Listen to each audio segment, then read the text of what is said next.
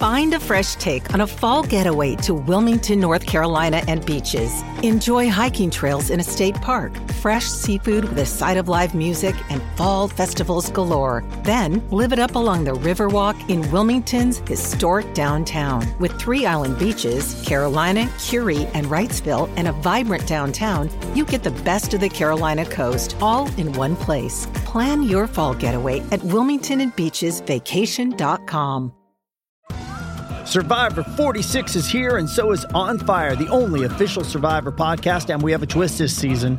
The winner of Survivor 45, Dee Valladares, will be joining us every week. We're going behind the scenes of the biggest moments, the how and the why things happen, and the strategy and analysis you can only get from someone like me, a Survivor winner. Listen to On Fire, the official Survivor podcast, wherever you get your podcast. This episode is brought to you by Paramount Plus. Get in, loser! Mean Girls is now streaming on Paramount Plus. Join Katie Heron as she meets the plastics in Tina Fey's new twist on the modern classic. Get ready for more of the rumors, backstabbing, and jokes you loved from the original movie with some fetch surprises. Rated PG-13. Wear pink and head to ParamountPlus.com to try it free. This episode is brought to you by HP Plus. In a world full of smart devices, isn't it about time your printer got smart too? Now printing is smart with HP Plus, and the HP Smart app is how it all happens. You can print from your phone with just a tap, no matter where you are, even from your garage/home office/yoga studio. Huh, that is smart. HP Plus. Learn more about smart printing at hp.com/smart.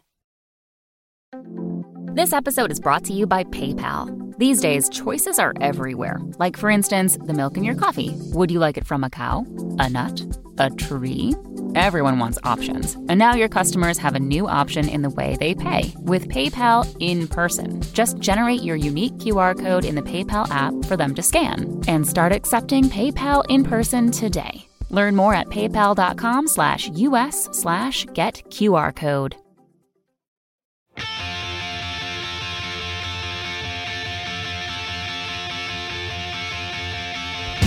Welcome to episode 187 of the Washed Up Emo podcast. I am Tom Mullen from washedupemo.com. Today, we welcome Alec Stoitsiadis from Dogleg. They're an amazing band on Triple Crown, and recently, for the 7th annual Washed Up Emo Awards, which is only voted on by the fans, won multiple awards. And so I said it's high time to find some quality time together to chat about the band, their history up to this point. So if you're not familiar with them, they're from Detroit, Michigan, and they released a record called Melee last year on Triple Crown Records. One of the best new bands out there right now. So Dogleg and Alex's words are worthy of your time. Thank you to all the Patreon supporters out there. If you want to help the podcast and this endeavor, head on over to patreon.com/washedupemo. This is episode 187 of the Washed Up Emo podcast with Alec Stoitsiadis from Dogleg. I will disintegrate, you'll make your move and I will fade out. But any moment now, I will disintegrate. Don't worry, I'll take it out. That's sacrilege. I would never do such a thing. I know. I was actually, I texted John Gaviglio like a second ago, and I was like, dude, I'm getting, I got Alex from Dogleg on. He's like, awesome. Yeah, dude. It was so cool because we were playing a show with Bars of Gold, and this was before we got signed and announced that we got signed or anything like that. And I got just a message from John being like, "Hey, do you want to meet up at like a sandwich shop, and like I can give you like all these posters that you can put around town, and we can just talk music." And I'm like, That sounds amazing. Yeah. Because I was just like, this is like the person that I look up to for like how to play guitar and like how to run a band and basically how to make music. And here he is just right in front of me, just sitting down, just talking shop. I'm like, hey, we're both putting out records, I guess. That's pretty cool. And I'm like, yeah, I guess we are.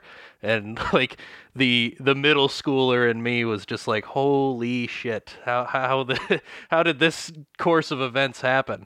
That is so crazy. Awesome because yeah. I think, you might know this, but I worked at Equal Vision for a bit. Yeah. And known them forever and known the label forever, and then got to, hang with Bear vs. Shark and it was just one of those records that, watching their performances and I was always frustrated is why wasn't there more of a following? Like I just didn't understand it. Yeah. And the whole label didn't understand it. And I don't want to bring this up in a negative sense because it's amazing when I started, hearing about you guys and where you were from and like the bands you looked up to, and to think that you guys were, influenced by that, then it made me feel better about us working till God knows when at night, working these things or pushing them on Warped Tour or whatever thing we were trying to do. There were people out there listening. Right. Yeah, that's the thing is that we think it's kind of crazy because we totally saw that for sure. Like we saw how it's like people in the general sense kind of like respected them, but at the same way kind of feared them in a way, where it's like they didn't have just droves of people just like loving them and going crazy for them, but the people who do know them just have just complete love for them and know exactly what's going on. And that's kind of what we expected when we put out our album. We were like, we aren't really expecting to get a huge following, but we're hoping that the people that do listen to it and do get it really love us. And so it's interesting to see just like this huge wave of people that really seem to get the record and like it. And I'm just like, wow, like totally unexpected, like totally not what we thought was going to happen at all. Right. And I feel like it came from a place where in Bear vs. Shark, and I feel like you probably feel the same way, of like it came from this place where you just wanted to do it. And growing up in some of these towns and places you can easily say yes, but like, can you explain like that feeling and just like, we have to do this?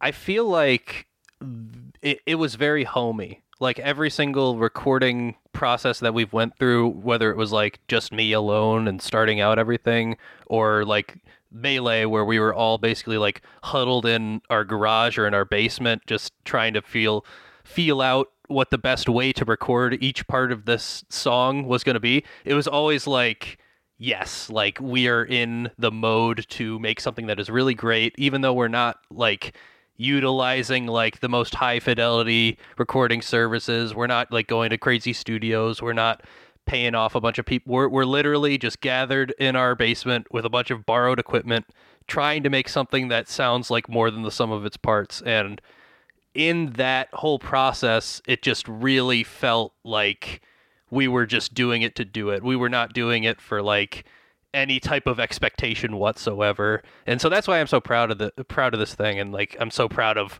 how far we've come, because like it's awesome to see all these people that get it. And it's just crazy to see that like they don't know the background to that. They don't know like, hey, we spent all this time and over the summer just trying to mix the hell out of this thing and really make it sound good from a basement, So it's just crazy. It's crazy to see.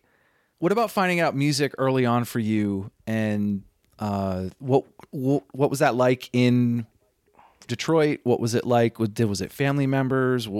Was it friends?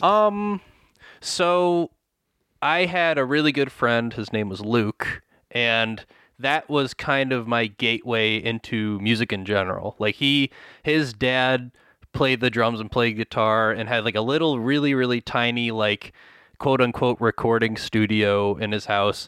And we would go there and just kind of mess around. We didn't really have like any plans or like any idea of what we were doing. Like we've never... He had like a bit of formal drum training. I had nothing whatsoever, so I was just kind of messing around. So from that, we played like a lot of Rock Band, and mind you, this was like before middle school. This was like elementary school era. So we play like a bunch of Rock Band, and that's kind of where we learned like rhythm and like how to play the drums and how to kind of put together a song.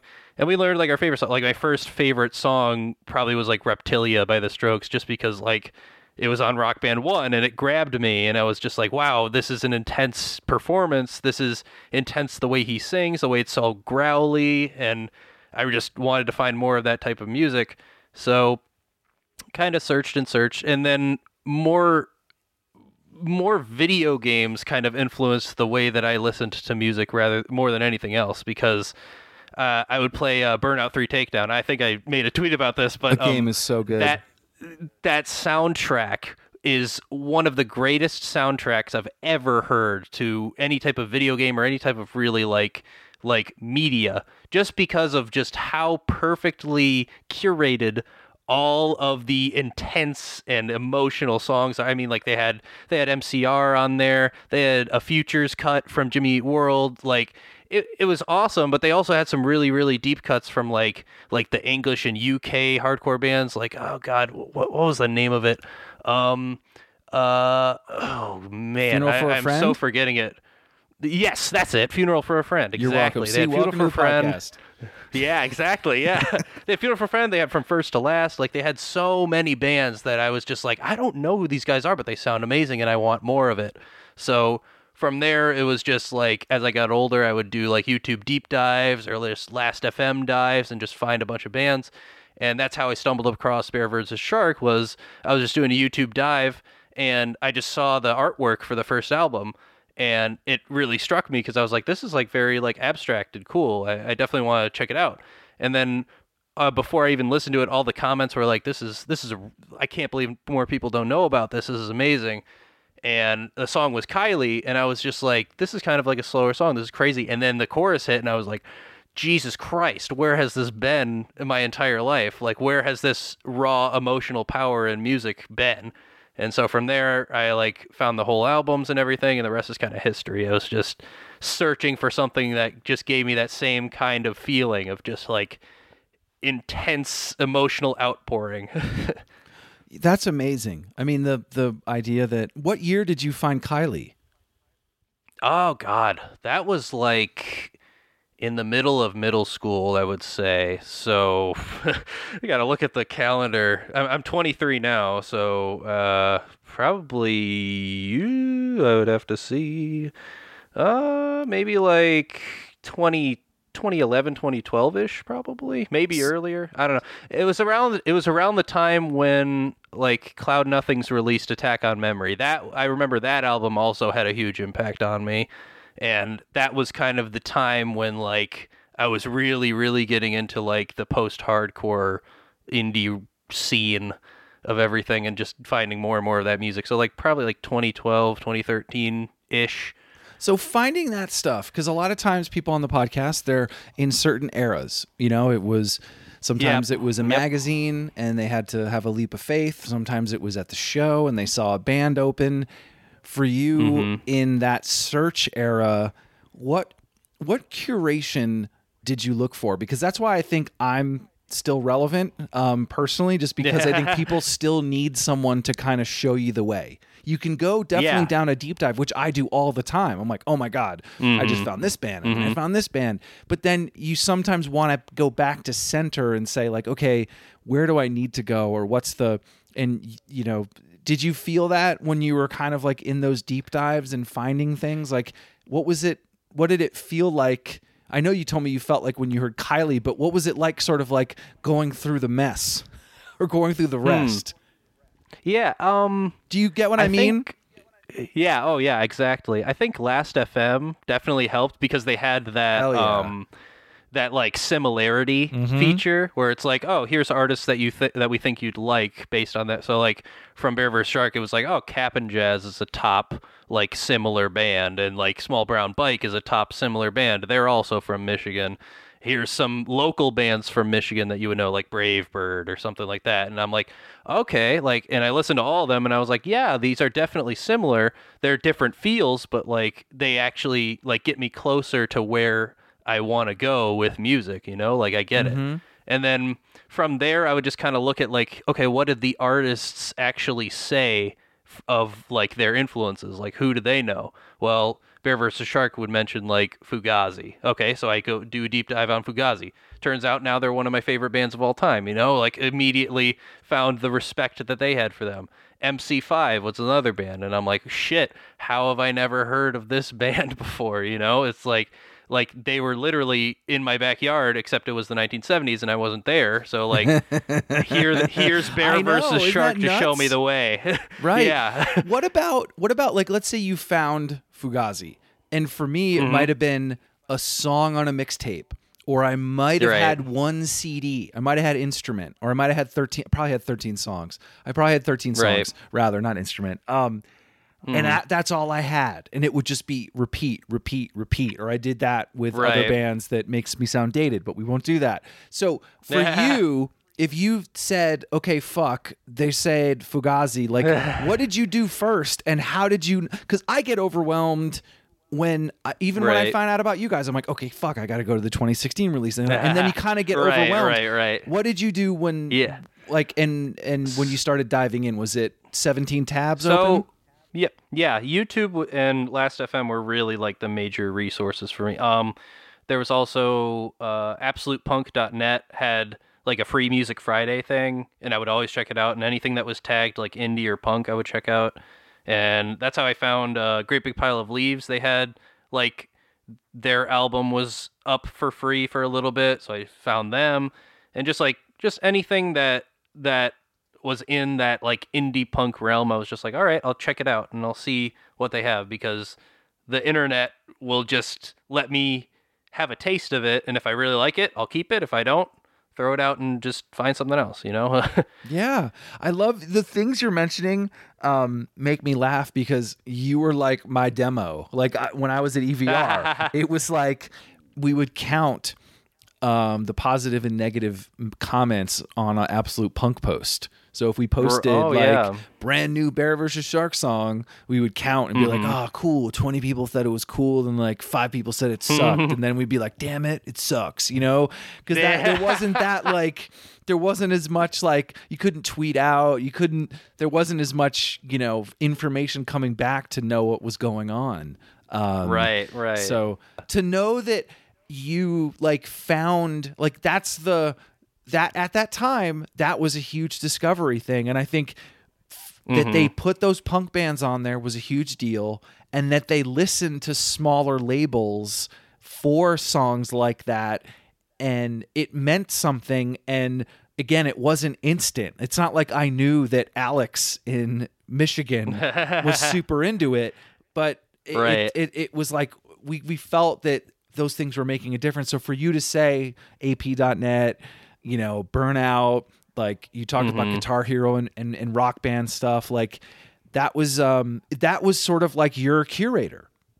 Yeah. Oh yeah, absolutely. Yeah, and I think it's crazy because most games, like before those like sports games and music specific games, kind of always came with their own soundtracks. So it was like, okay, this song is good and I'll remember it from the game itself, but once they started putting like actual songs that people know in it, then it's like, wow, this song is good. I remember it from this game. Can I find more? Like that's the extra step that they really gave to it. Cause like every new Burnout game had a new set of songs that I would just go and find out about, you know, like the sequel to Burnout had like Finch and Block Party. And I was like, who's that? These songs are awesome. Let me go check them out. And then you would just find albums from there. It was such a cool tool, and I I wish that EA made better games now, so that we could have more songs in there that are new and fresh that you can find out about. You know, like I'm hoping for like the next skate game to have like more of a newer flash on like things. You know, like new bands that are up and coming. Like if it had like a pup song in it, then some kid who's like 10 and is playing Skate 4 will be like, holy shit, who is this band? Like what are they? And just find out more about them, you know? Yeah, I agree. It's and I think it's tough. I think now people can play music during it. They're Twitch streaming, so they're going to be playing their own songs while they hear the audio, while the music, like all that shit kind of happening. And I love Twitch. I know Corey from Free Throw is on Twitch. Bunch of dudes are, dudes from Nothing Nowhere. So there's a bunch of people that are doing that, but it's like it lost that. It was almost like you were forced. which was Yep. sort of a interesting thing. Like, sorry, dude, you're in the menu screen. Welcome to whatever song. Exactly. Yeah. I think having like games come out now versus back then when Spotify didn't exist, it was like totally different, because now it's like, all right, I'm going to put on my own soundtrack. And back then it's like, here's what we made for you. You know, it's like a special little gift. How about playing your music? How about playing music yourself and finding that, because it's kind of parallel. It's like you're listening to music and finding out bands, and now Right. you want to play it yourself. What was that Right. like? So I used to do this thing called School of Rock, which is like Totally no. like yeah, like a little camp thing. So that's where I met the bassist Chase and our guitarist Parker. And Parker used to play drums for us for a little bit. He's the one that recorded drums on Melee, but since then he's kind of like, I don't really want to play the drums anymore. I'd rather play guitar. I'm definitely more confident in my guitar. So we switched him over to guitar, and then we added Jacob, who's our current drummer, and it was like a seamless transition. It was great. Super happy about that. But going back to like the beginning of like when I used to play music, I was just kind of like, all right, like trying to learn like cool chords from all these bands that kind of existed, because I'm like, all right, I'm trying to teach myself how to do this and teach. I didn't really take that many lessons. So I was like, okay, let me look at live videos and just see how their hands are holding the guitar and kind of learn from there, like what to do, and just kind of hear the sounds and like go from there as to like, okay, this is the chord that they're using. Now I can like kind of move it around and like make songs out of it a little bit. So that's kind of how I learned. I used to drum in a band in high school called Sleeping Pilots, and that was fun. It definitely kind of showed me where I wanted to go with music, though, because in that time I was kind of like a punk drummer in a like blues rock band. It just didn't really make sense. And I was just kind of like dragging the band to like faster and faster tempos and more like abstract stuff, when the song, like the main songwriter was kind of like, all right, let's like take it down a little bit. Let's like make it a little slower and quieter. And I'm like, I don't got time for that. I really want to jack up the speed. So from there, I was just kind of like, all right, I'm going to make my own set of songs. And so the first Dogleg EP kind of happened from there, because I was just like, all right, I'll just mess around, record with these two microphones and this audio box USB that I have, and just see where it goes. I don't have any expectations or whatever. I just want to record it and put it online, and that's it. Nothing special about it, you know? Tell the And then story from about the name there- of the band real quick. Broken Dogleg, the last song on the Bear vs. Shark record. I was like, Dogleg sounds like a cool name. I will Google and see if anybody took it, and nobody did. So I was like, all right, I'll take it. And That's awesome. Yeah, like just kind of a tribute to them, just because like their playing style is so unique and so cool to me, and I've definitely like looked up to that and saw that as like a goal to achieve, you know? Like if you're playing in a band and you decide to just like hang from the rafters and like hang yourself upside down and continue to sing, like I am going to be enthralled by that, you know? Like that shit is cool to me. It's not corny, it's not stupid. It's cool as fuck. And it's in I your think backyard. And it's in your backyard too, yeah. You know? And it's same with like bands like At the Drive-In and stuff. Like when I saw their live performance, I was like, holy shit, like where are the bands that do that? You know, like there's bands that go hard and stuff like that, but very rarely do bands like go hard performance wise. And that just took me by complete surprise when I saw them. And I was like, holy crap. Like, I love it. I love it. I love it. I want more of it. That is awesome. No, I agree with you. The seeing Bear vs. Shark and their performance, and then also I got to see At the Drive-In a bunch early on. Yeah. And then later, and just like, it was why I got into Screamo, which not the mid 2000s Screamo, like the Yep. real shit. Like the classic stuff. Yeah, that's what was so intriguing. Is like you guys are about to like combust inside of yourselves in the air and like disappear, but your song still stays together. Your band is just as, and it's just like that level of tension. That is my high. Yep, I completely agree. That's why I super respect those old screamo bands, like especially like screamo bands that kind of find that middle ground between like just flat out all out chaos and trying to like keep it like still having tension and still having like a quiet moment that they build up to. Like God, Indian Summer had that one song. It was Woolworm or Angry Sun or whatever it was. Yeah. But the way that they play it took me by complete surprise because everybody's like, this is the greatest Screamo album ever. And me being a kid and finding it for the first time, I was like, Screamo's just everybody yelling. And then I heard this and I was like, what?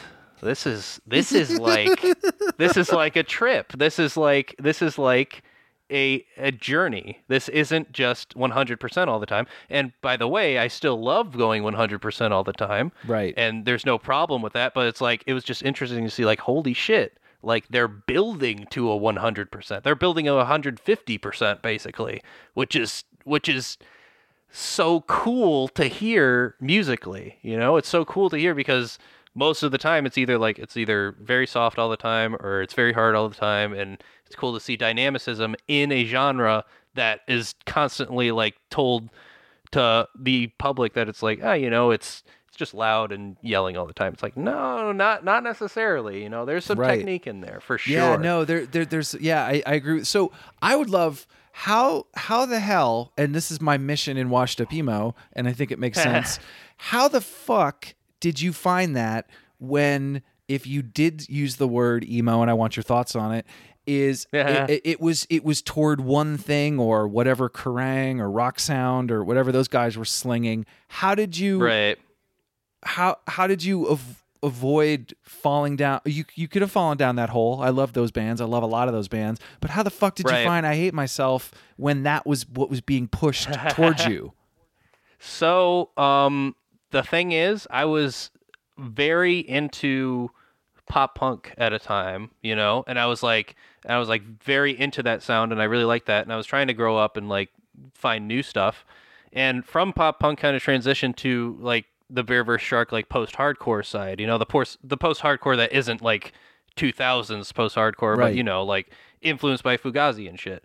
So the real thing that kind of drove me to keep looking for those types of bands and keep like, I guess, respecting those types of bands and figuring out what emo really was kind of like just being able to hear it without any like any person telling you what it sounds like, you know? Because like here's Bear vs. Shark, here's Cap and Jazz, two bands that not really many people commented on at the time of like when I found like 2011, 2010, you know, like there was no big like media outlets that are talking about them at all. You know, they were kind of other than Washed Up Emo, exactly. Yeah.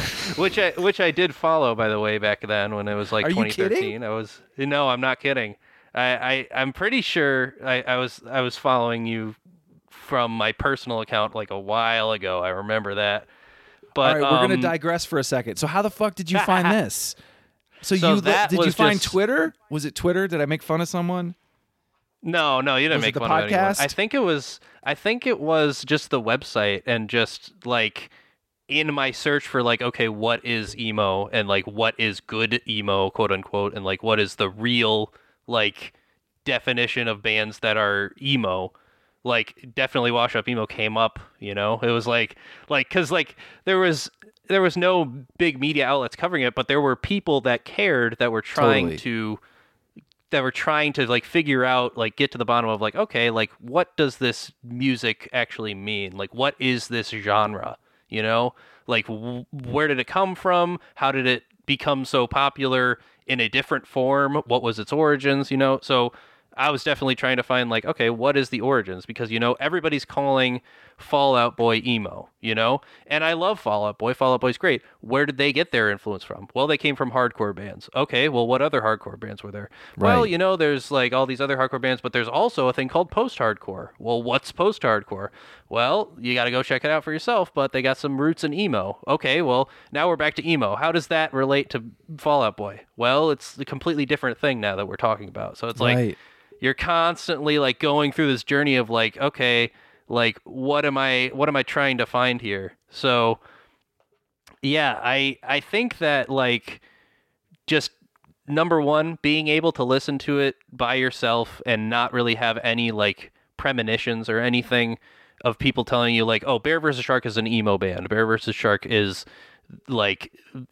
this one thing and one thing only, It's like, no, they're whatever I'm going to think they're going to be, and what I think they are is fucking awesome, It's like, Right. I don't need to slap a label on it or anything.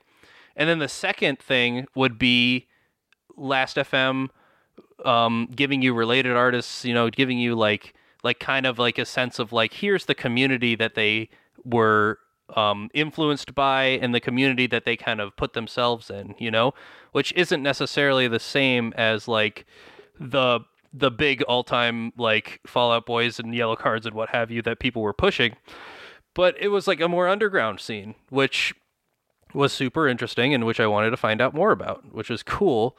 And I guess the third thing would be commenters, like people in the comments that are saying like, who are these guys? How do people not know these guys? And people that are like, this is the real shit, like this is real emo or whatever they would say, Right. Because like that kind of definitely helped me, because it would be like real people telling me like, hey, this is the stuff that you should be looking for, instead of like an article telling me like, oh, this is good. And I would use articles sometimes just to find new music to listen to, but it would be cool to see like a group of people that you could get involved with just right there in front of your face in the YouTube comments, just being like, oh shit, like this is a small little community of people that get it.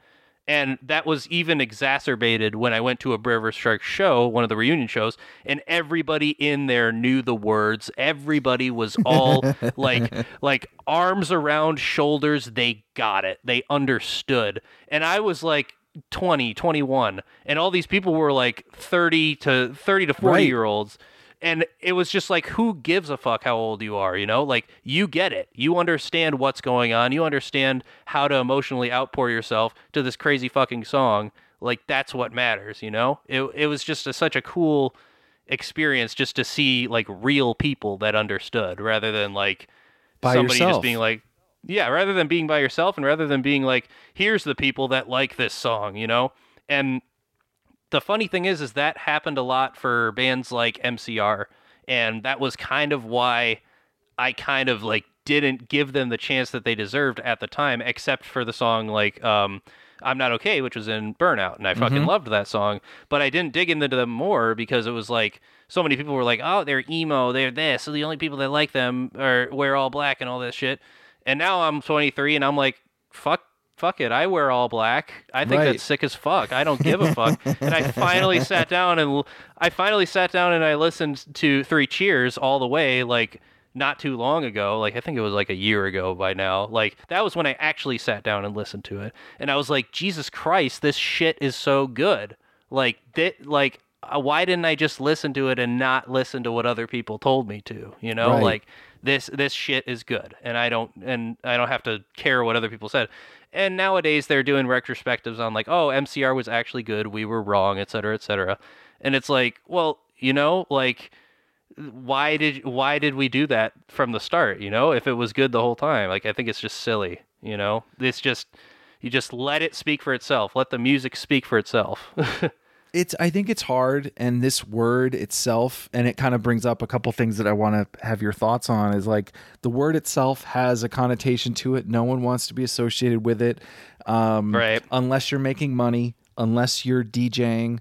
Right. And there's like the marketing about it, and yet I think sometimes the fan, I mean, I remember, if it was whatever the whatever the main like mainstream media, if you say this word, there's a laugh, there's a giggle, and it's actually serious and not a joke, but it's sort of marginalized. And that doesn't happen with indie rock, punk, even, punk. You don't just think Blink-182, you think Ramones, you think, and so I think everyone says it's, there's always, emo's not dead, it's back. It never left. Yeah. And I'm hoping over time it turns into it just sort of people know that there's waves, and even hearing you say like, we knew it was this, but then I looked to this, and hopefully over time that happens like punk.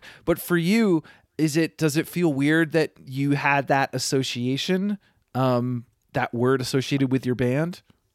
No, honestly, no. Like the thing with how I wanted our band to be perceived, I guess, was basically like, if you think it sounds like this, that's fine. That's I don't really care. Like I don't want to force a label down somebody who's listening's throat, because that circles back to what I was saying earlier about like that happened to me with like MCR. Somebody said exactly what they were, and I'm like, okay, well, I have these premonitions about it, so I'm just gonna not dig as far as I want to into it because somebody said they're pop punk or they're emo or they're whatever. It's like I want somebody to just listen to it, and then if they think it's emo, good. If they think it's pop punk, that's fine.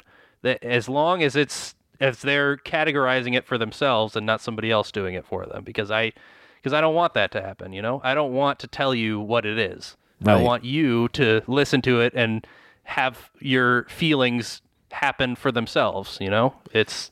And also, I think from the standpoint of you would have loved the '90s, because there was this sense of the show wasn't a scene. The show was a community. The show was a moment. And if it was and I know this still happens, but if we're talking about emo and punk and post, it was like emo band, post-hardcore band, metal band, acoustic singer, and then another hardcore band. And yes, I might have walked outside for one of the hardcore bands. Like, all right, I'm done. I don't need to see Brothers Keeper. I'm good. I'll go outside and I'll come back in for whatever. Yes. But that idea that there wasn't a commodity to it yet. It didn't turn into a marketing term, and it was just, this is kind of band. And that's why I always think about like bands like you guys that come up, and like I've always like Washed Up Emo. Yes, it says emo in the title, but like I'm just more like underground punk, hardcore, you're screaming, like your aggression, and you're not trying to sound like the radio. That's when I'm on board. And so hearing you guys, hearing the sound and being like, fuck, I hear hardcore. I hear punk. I hear, and it wasn't, so again, I guess it goes back to that when you're coming up and seeing those things happen where a sound becomes a big thing. Was it hard to avoid or to not get bogged down into what was kind of happening in the moment? Does that make sense? I don't know if I over-explained it, but it's just like you guys coming up and having all these influences, then getting to hear everything, but wanting to do your own thing. It seems like it's fucking noisy, just like my question. Yeah. Yeah. The one thing that I guess like it was more after we put shit out that would be like kind of the bogging down feeling, It's like when we're recording and we're writing, we're in our own zone, We're not really listening to like up and coming music. We're not in tune too much with like what's new. We're focused on what we know and what we want to make, and like that's on our minds 100% of the time, basically. So by the time we're done, we're like, okay, here's what we have and here's what it is. And then people will tell us, oh, this sounds like this sounds like that. I cannot tell you how many times we've gotten, this just sounds like Joyce Manor, really? Over and over and over again after we've released like Melee and like all the other records. And I would tell people straight up, I've never heard a single song by them.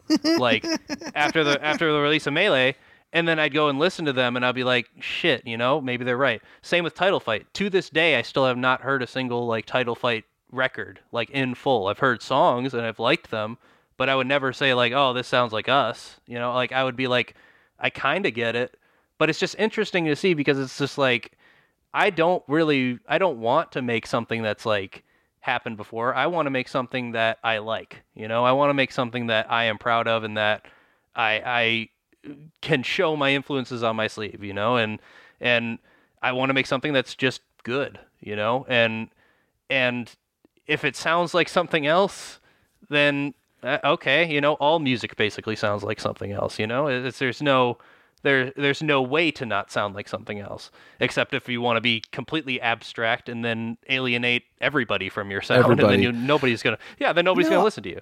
I really like the way you said that because the bands, it's like you're kind of resetting me a little bit because you're right. Like you're putting this thing out and sure, someone could listen to it and say it sounds like Joyce Manor or Title Fight. Yeah. And like, I love some Joyce Manor songs. I never got into Title Fight. Like it's totally fine. And then, but people have their different paths where they go. But it is funny when you're like, I've never listened to that band and you're telling me I sound like them.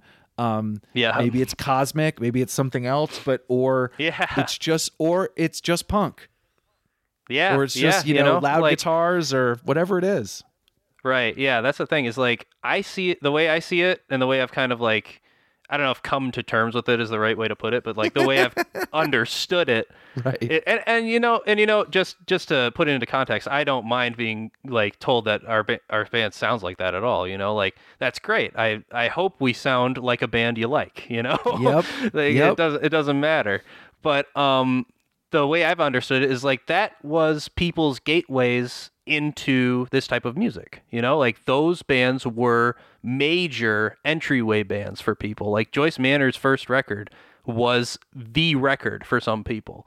And it was the one that people latched onto and were like, this is what made me get into punk music. This is a test of time classic, Mm-hmm. Same with Title Fight. For me, it's Bear vs. Shark's first album. That's my record, It's Crash of Rhinos' Distal. It's Fugazi's 13 Songs. Those are my test of time records.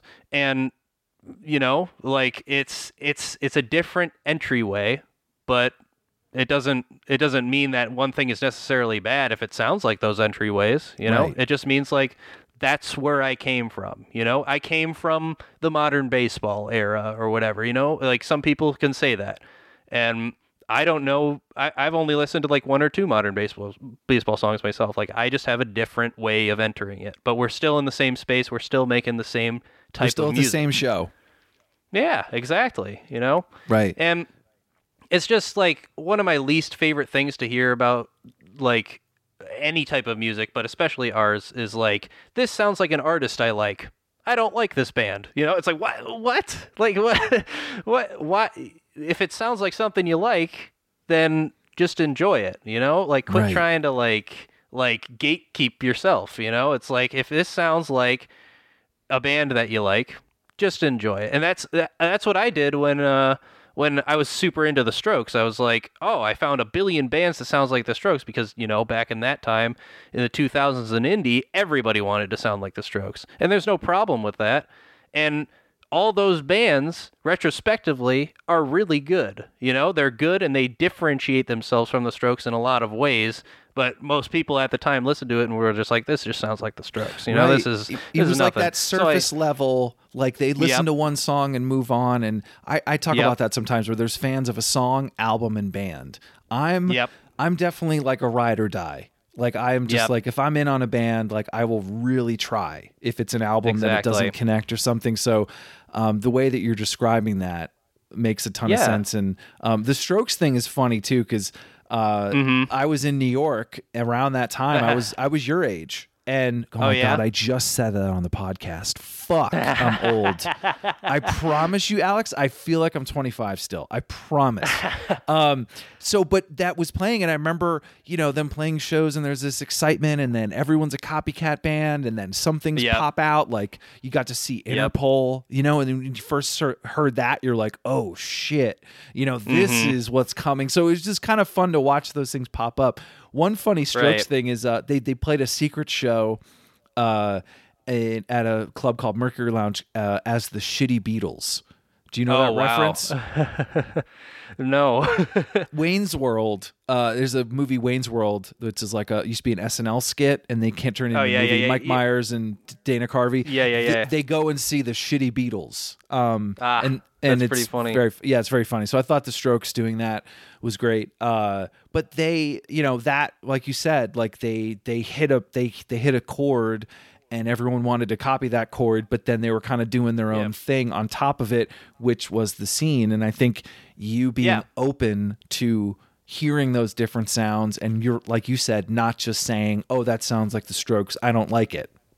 Yeah, exactly. Yeah, I see a lot of parallels with that kind of time period and like the current emo crop, or it's like yes, there are bands that do blatantly kind of copy other bands. So what? They're all making music. And the other thing is that all those bands in the 2000s, they were like pushed by labels and stuff like that, like they were way bigger than any of these like small bands that are literally started in basements just trying to sound like other bands that they like, you know? I feel like it's just kind of silly just to be like, those bands aren't good, they're not good. And it's like, this has been done before time and time again through years and years of music history. Is a musical act comes up and everybody wants to sound like them, that's just the inevitability of music itself. So like, ride with the flow. If you love that type of sound, go for it. If you don't like it, go listen to something else. Yeah, it's almost like I feel really lucky because I thought as a term and a genre and a feeling that emo would kind of, like when I was doing the website, when I first started, no one had articles about Sunny Day Real Estate. No one had articles, and I was writing about them, or I was writing about Elliot and these things. And yes, there's now a bigger internet, and there's YouTube and Wiki and all these things. But back then, one of the first line on my website when I made it on Blogspot, it was like, if you search, I searched emo on the internet and nothing came up. That was the line. Yep. And now obviously you're exposed and you're able to experience it. But I think from a standpoint, it's great that we're in this time because bands are saying, I love Bear vs. Shark, which makes my fucking day. Yeah. Or other bands saying like, I know Fugazi, and that tells me that it's working. And that's, I guess the biggest thing that offends me is someone says emo is dead or emo is back. It's neither. Right. It never left. Yeah. And that's the thing is like, I think it is kind of the fault of age sometimes, because when I was recording the first EP, there was no community that I was a part of. There was nothing that I knew. Everything was kind of online. And even then, Twitter wasn't really a big spot for like all the DIY kids to really like go and congregate and talk about stuff. I was literally thinking I was just going to throw this out into a void and we'll see if like people like it, Wow. From there, I went to college and then it was like, okay, I learned about Metal Frat. I learned about like the bands from Metal Frat, like Brave Bird, like Pity Sex, like all those bands that were kind of like small but had a following. And from there, as I got older, I was like, okay, there's a community that does exist. There are people that are there to help foster this type of community and make shows happen. But I just don't know it exists because I'm literally 16 years old. Like I don't know anybody. And so as I was like 17 and 18, and then I came around to like actually helping to run shows and actually helping to like do some of the like actual legwork of stuff, I was like, okay, like I get it. I get where to like find this stuff now, but it's more like second nature to me now. Like I had to work to find it. It wasn't just like, oh, like you can go on Twitter and find any DIY band you want to talk to, and now you're friends. It's like, no, that didn't exist. You had to know somebody who knows somebody who knows somebody who was a part of this group, and then you could kind of find your way in there. And I think it's really cool now that people all around the world, anywhere they want, can go on Twitter and find a community, because I would have loved that when I was in college and when I was in like end of high school, just trying to find like, hey, who are some friends that I could go to like shows to? Like, who are some friends I could go to the World Is show? You know, like I'm just gonna go alone, I guess. You know, because I don't really know that many people. But in college, it's like, okay, or it's a secret club, you know, and the only way to know when the shows are happening is if you know a guy. And it's like, no, now we can just be like, okay, here's when the next show is happening. Come through, come hang, you know? And it's like, all right, now I know. I wish you were in high school. When I was in college, I would play, I did the college radio station in college, and I was play records, and high school kids would call up. And oh, nice! And I would play. I actually played Newfound Glory really early on, because the only reason I bought it is because he was in Shai Hulud. I love Shai Hulud, and I was like, well, of course I'm going to check out his new band. And I remember playing it, and these kids called up, and they're like, we want to go to the show, and this is illegal now. But I went and picked them up. Like I literally went to their house and was like, let's go to the show, and brought them home.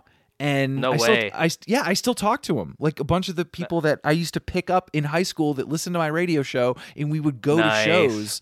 And that's probably illegal. Like you can't, like someone you definitely get pulled over for that now. But that was like they were searching like you were searching, and they were searching the dial, and you were, you know, you didn't have even a search place to do that. So it's interesting to hear your search is just like those guys were.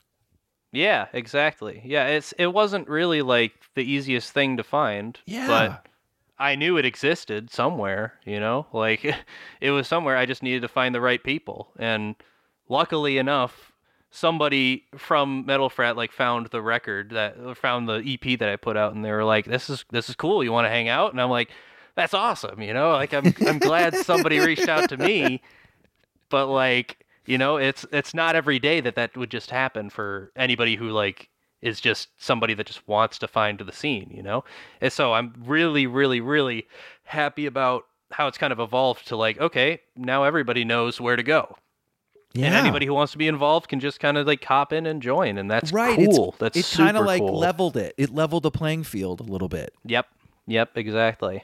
So how's it been with the new record? And I think it's just, I mean, I'll bring up that, you know, I do a yearly Washed Up Emo Awards, 7th annual. Yeah. And I don't vote. I just say, pick a band. I don't tell them. I don't have pick by number.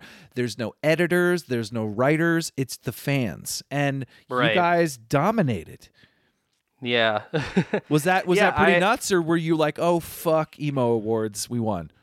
Please be honest. That was very nuts. I am, whenever I talk to my friends about like what's going on with the band, like they're always like, you guys are getting like boosted everywhere. It's really cool. It's really awesome.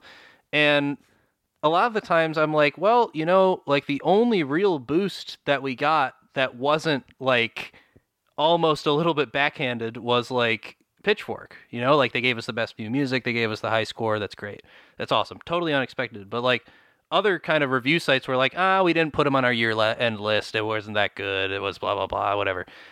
But the cool thing was like all of the fans that were on Twitter and in comments that were talking about us. And I was like, that's awesome. Like that's way cooler than a critic saying we're cool, you know? And no disrespect to Ian or any other critic that like has boosted us and helped us get to where we are, but like it's cooler to see that like the fans are like, yeah, we get it. Pitchfork got it right, or like whatever they would say, you know? It's like it just feels very homegrown and like very like I guess natural for us, because that's normally how we would get fans, is from people talking about us. Like we never had people boost us before.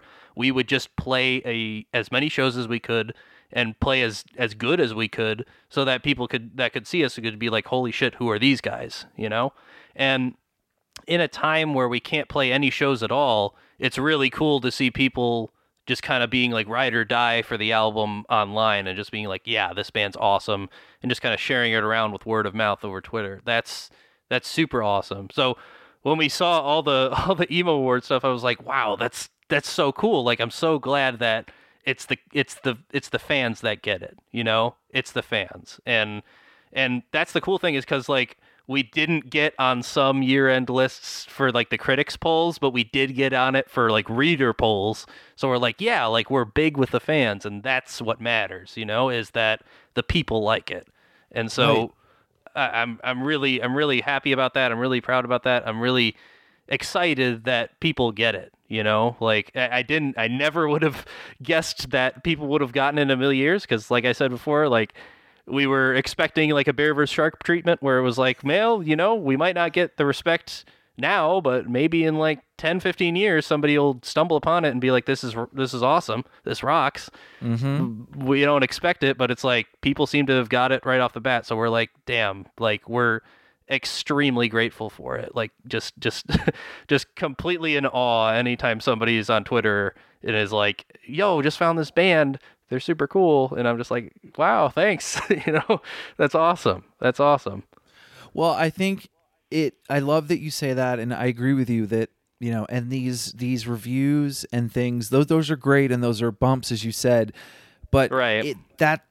It's a bump. It's not this like sustained thing, and there's a lot of times where people like gravitate to that and they think they've made it. I remember this is a Equal Vision story, which again, I remember these bands thinking that they were like, oh, well, we got the same stuff Circa Survive got, so we're good to go. And we were like, no, you didn't write Juturna. You're not Anthony Green and fucking Brendan and all those dudes together like you did. So it was this sort of you get these certain things and then you kind of rest. And I'm always like, man, you gotta still press the pavement and figure out what's next. And so your thoughts around like, yeah, that's great to get the score, but you almost had a different score. And that doesn't happen with one voice. That happens with like, again, back to the community.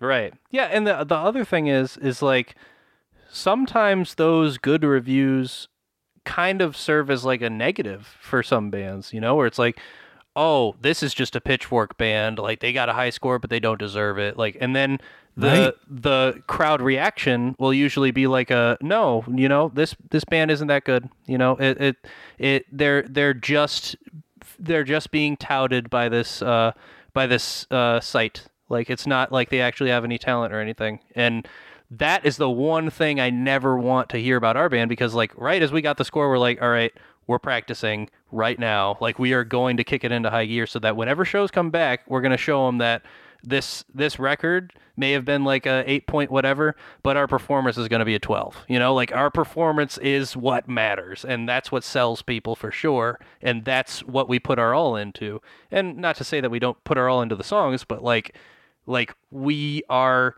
not letting up just because, oh, you know, they said something nice about us, you know, like, and like, again, props to Ian, props to the people that get it, love it, and appreciate it. Could not thank them anymore. But that doesn't mean we're stopping anytime soon. We're just looking at like, all right, how can we make the next record even bigger and better? You know, like how can we make the performances even bigger and better and live up to the hype that's going on when things come back and we can actually play live in front of people's faces? You know, how can we melt their faces, basically? You know, like it's totally. It's yeah. That's the idea of kind of slowing down and sitting back is just not in any of our heads, like at all. Like that's just not how we operate, because like every single ounce of success that we've gotten has been through working our ass off. And so we're like, all right, if this is where we're getting because we're going crazy, we're going to keep going crazy. You know, we're going to keep making it happen. I love that. I want to say, John wrote some funny stuff that I want to tell you without any editing. I was like, hey, I'm talking to Alex. He's like, cool. That's so awesome. They're good dudes. Hey, tell him I want our royalties for the name use. Okay, I did that. And he said, God damn it. And this is everybody listening. This is John Gaviglio from Bear vs. Shark and Bars of Gold.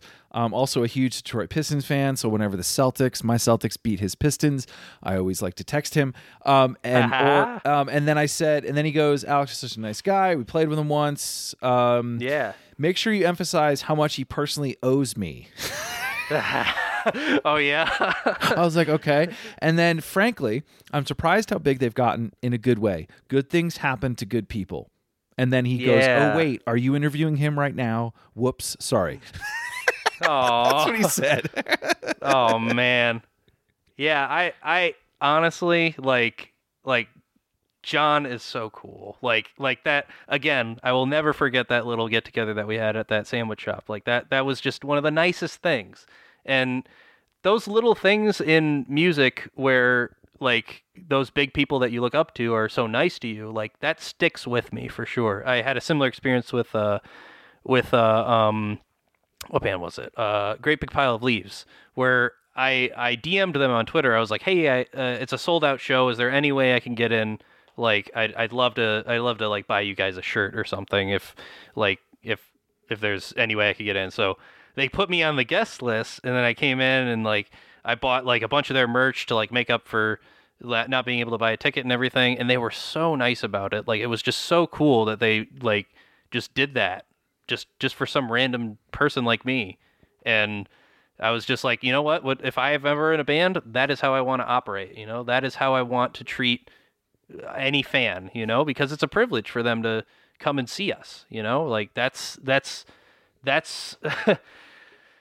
just so cool. And it's just crazy to me because I totally do look up to John for sure. And I was hoping I wouldn't get asked about royalties or anything like that on the band name, but no, looks like we're gonna have to pay back at some time. No, he's fucking with you. No, but that's I know. But you saying that, and that's what I picked up on when I would watch Fugazi or when I would watch people at shows, and the people that I watched treat me. You know, I was a dumb college kid, and a band put me on a list, and I got to stumble through 45 minutes of interviews, and it's the worst thing that no one will ever hear. But now I interview people for fun, and it's turned into, you know, and so those things of you doing that and picking up on that, it's amazing. And I, you know, there's going to be someone that you meet along the way. You might not even realize it, you know? Right. Exactly. Yeah. Like it's weird to be put in that type of position because like, I don't, especially with how all of the success that like the album has gotten online, like it just doesn't feel like a real like situation, you know, like it doesn't feel like it's like, oh, you're a super popular band now. It's like, no, I don't feel like that. I'm sitting at home in my bed, you know. I'm not really doing anything. I'm bored, you know? talking to washed up emo. Like, seriously. No. But like, it's just the fact that this virus is going on, and is that like the fact that we can't see people like face to face and like see how they react and like talk to them and be able to like interact with them and everything. It's weird. It's different. It doesn't really show me like, oh, you've made it, you know, you did it. You're big and popular now. It's like, I don't feel like that at all, you know? Like, I feel like I can just talk to anybody, and I'm pretty sure I'll always feel that way, like whether it's a fan or it's just like somebody that like really likes us and sends us a nice note. It's like, that's cool. I'll reply to him. It's not like I feel like, oh, I'm too popular and have too much time to do that right now. You know, it's like, no, I'm going to talk to everybody and it's going to be cool. But yeah, like every time I think of like somebody that messages us, I'm like, you know, this could be me, you know, this could be like where I was, and maybe they grow up and like they make a band that's really cool and they do it, you know, they go and make cool music, and you want to respect them. You want to respect anybody that is coming to listen to what you have to make, you know? Yeah. And I think awesome. You're the way that you're describing this, you know, it's almost like I wish I could carbon copy you, and I know that people will. And that's why, I mean, I talked about emo surviving. I think it's this idea and ethos that wherever you came, wherever you kind of put together and you're learning about it, here's some tools, and here's on how to sort of indulge in this, and it's for you, and it's okay. And maybe they are in a school and they can't find anybody that's down with stuff, or they're not, or they're in a situation where shit is bad. And they're able to be in a space where there's other people that they can connect with. I mean, it was weird in high school. Like this is before, I mean, again, grandpa talking here, it was like going to the show. I was like, kids in my high school were like, what do you mean you know people from that town? Like, and I was like, well, I met him at the show, and it was so foreign. And I think that you feeling that way now, it's almost like you're on this island, and your people are, about the band, but you've never met them. And it's like, I feel like you guys, what a weird time to have a record and this happen, and you aren't able to do 2 nights at Bowery, or whatever the venue is, Yeah, it's like, it's just weird. And it's weird because, like, again, like, all the fans that we've ever gotten were from playing in front of people. It wasn't from, like, massive online promotions or anything like that. We had no idea how to use Twitter or anything like that. We had to learn how to use Twitter and Twitch and all that stuff for this year specifically. Like, before then, we were just kind of like, all right, fuck it. Like, maybe we could post on Twitter like a meme or something, it could be funny. But nowhere near as much interaction as we're doing right now, because we have to do that to actually survive as a band. And so it's just weird. It's just different. It's just not like any of our nature, because we're all very like proactive in terms of like trying to get and play shows, and always have been. And like, even when we were younger, like just starting out, like, friends would tell us, like, you shouldn't play that much in this area, like you should only play like once a month in Detroit. And we're like playing once every week, and we're like, well, if we play more shows, more people are going to see us, whether you like it or not. And it helped, it was good, but we definitely like tried to make that happen as much as possible. So now that we can't, it's like, shoot, like, how do we keep going? How do we keep doing stuff, keep people engaged? And I don't know. It's we're just hoping that things can get better soon, so we can do that, because we've done online stuff, but it's totally not the same. It's not the same as being there. You guys seem to have gotten a lot of those people, not just myself, but others, to kind of say, like, this is fucking cool, and they don't really talk about bands or that much. Did you feel that? Yeah. Oh yeah, for sure. Like, that's awesome. It definitely felt like especially the Pitchfork review, that felt like super special, because a lot of people were saying specifically about that, like, this is crazy for an emo or an emo adjacent record.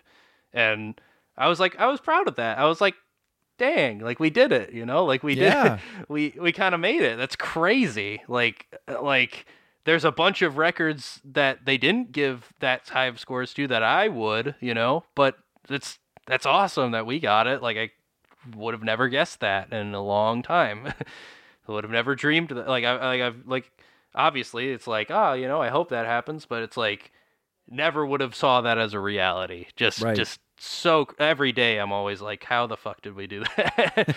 How do we pull that off? That's awesome. Well, I hope you guys, I know that one day people wear masks and not fucking storm the Capitol. We'll be back at it. That happens too. So funny that John texted me back. During that. That was so fucking nuts. Yeah, that's so cool.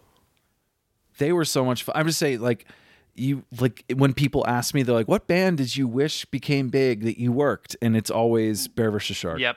Yep.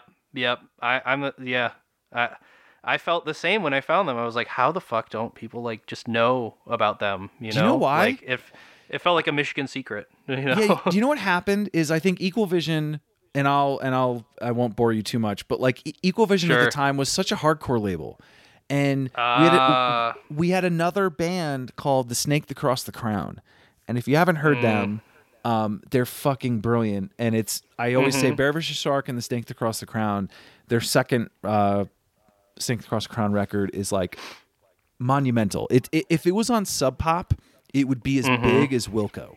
That's how fucking Wow. great this thing is. So if anything, go check that out, and then you're gonna tell me like this. Let me know what you think of that record. But the same thing with Bear vs. Shark, where I think because of the timing, and it was 07, 06, 05, Right. like that wasn't their time. It was like I feel like if they came out during the revival, it would have been fucking over. Like if I feel like they were a little bit before, they were after the 90s, but before the revival. They just happened to be stuck in that era when you needed to wear a white belt and tight pants. Yeah, they were definitely in like this interesting transitional period, which is what made them so cool. You know, it's what made them so interesting is that it's like it was literally like 03 or 04 or whatever. 04, right. And it was like the things that were happening in 04 were like, you know, pop punk was kind of on the rise, you know, like it was kind of like transitioning to that like mallcore type stuff, you know, like it was, or at least like getting ready for it, you know. So here comes this crazy like Weird hardcore fucking adjacent thing, like weird fucking band to fucking kick your teeth in basically, and it's like what what? Who are these guys? This is so cool. So yeah, I just feel like the focus was like really shifting towards like, you know, let's something more produced, something more like of a pop angle for some reason. And like they were definitely not like going for a pop angle in any respect, you know. They had their own idea of what they wanted to do. I even had the dates wrong. It was 03 that first record came out. Wow. And Terrorhawk was 05. For some reason, I thought it was 07. No, you're right. It's 05. So, but you're right. That was still, you know, post Dashboard, post Jimmy Eat World. Like, it just got to be this frenzy, and something like Bear vs. Shark on a hardcore label when the indie rock god should have, like, the punk god should have been all over it, just somehow just sort of like, I don't know, dissipated. Yep. It kind of, you know, like Cap and Jazz, I think, kind of suffered the same fate where it's like they should have been absolutely taking off and doing like everything, but they kind of just dissipated. But their influence still is far and wide, you know, like all the bands want to sound like them, but for where they were at their time, they were respected, but it wasn't like they were the biggest thing on the block and the next thing to come up in the scene, you know. It was just like they were a cool ass band that people really liked, and that was it. No, it's funny too with like, you know, like American football. No one paid attention when that record came out in '99. If you listen to Matt Lunsford's interview that I did, like he was just like, put it out, and no one really cared. That was the end of it, you know. And it then just, fucking there it is. internet nerds found that song. And now it's a meme for life. Exactly. Yeah. And I think it's kind of happening now with Cap and Jazz a little bit, you know, because like really, tell me, they're, like there's a couple of bands that are kind of coming out that are like very Cap and Jazz, like Ogbert the Nerd. Have you heard Ogbert the Nerd? No, tell me about them. They're kind of a newer band. We played with them in New Jersey. They're from New Jersey. Very Cap and Jazz inspired for sure, but they like combine it with like more group vocals, more like kind of like poppy hooks and stuff, but like they definitely have that like crazy energy. And there's another band called See-Through Person, which is inspired by Glockamora, but also has a bunch of like Cap and Jazz energy and is like I feel like things are leaning faster and faster now, which I really like and which I was really looking to see when we were making the album. It's like, you know, we're playing with all these bands and they're emo bands and they're good, but like where's the energy, you know? Like I want the energy, and I'll make a band with the energy, you know? And dude, you and I, man, if we were in high school, we would have been in a band. You would have been like, why does the teacher want to be in a band with me? No. But no, it's funny you talk about the Cap and Jazz thing, because I remember interviewing Modern Baseball and them going like I had to like, they weren't into this stuff. Like it was almost like they were like, it just kind of happened, and it just, so to hear that like someone found Cap and Jazz and there's kids out there that are like obsessed with it like I was, and I even found it after. Right. Like that says something about that record that I don't think is talked about enough. Yeah, it's like I actually heard that same thing that you were talking about with Modern Baseball with some other bands. Like there are some bands that were like, I don't really listen to any like old emo. I just listen to the new revival stuff because that's what I like. Right. And I'm just like, that's crazy to me. You know, like that's wild, but it's also, you know, it kind of makes sense because it's like that's where you're nearest, so that's where you get your influences from. But like, as opposed to like someone like me who's like just digging through the back catalogs and like looking for like all the cool old shit that was happening, and it's like you've never heard them before, like go listen to them. They're cool, you know. It's awesome. It's just crazy to see like the range of influences that's happening for like the current like wave of bands that's kind of happening. And I know people are saying like it's a fifth wave, like, but I don't really know. Like, I don't really know what to call it. I mean, I feel like we definitely have elements of like old stuff, and we're trying to combine it with some new ideas, but like we're hoping to really flesh out like the newer ideas on like the next record. But like this one was definitely like an homage to like what we like, you know, like gang that vocal. Was kind of, yep. That was the intention. You know, we weren't trying to like create something that's completely like outside of everybody's wheelhouse, like you know, the band Glass Beach. Yes. Yeah, like what they're doing is like they're taking like emo and just being like, let's literally make it a musical, and let's introduce like electronics, and let's do all this stuff that's crazy and that's never really been done before in emo adjacent records, and let's just make it happen. Whereas like we're like, let's kind of take what's good and like polish it until it's sounding amazing, you know? So I think it's like, that's kind of the two directions that they're going, is like people that want to really, really like hammer out the classics into something that's new and fresh because it sounds so well performed. And then other people that are like, let's just go balls to the wall crazy with it and make something entirely different that nobody's ever heard, which I think is really cool, because it's like it's two completely different mindsets, but somehow they join together in this cool fusion, and they still have a meeting point on the Venn diagram, basically. Alex, I hope you have a good rest of your night, man. Thank you for the time. Yeah, absolutely. Thank you, man. I really appreciate it.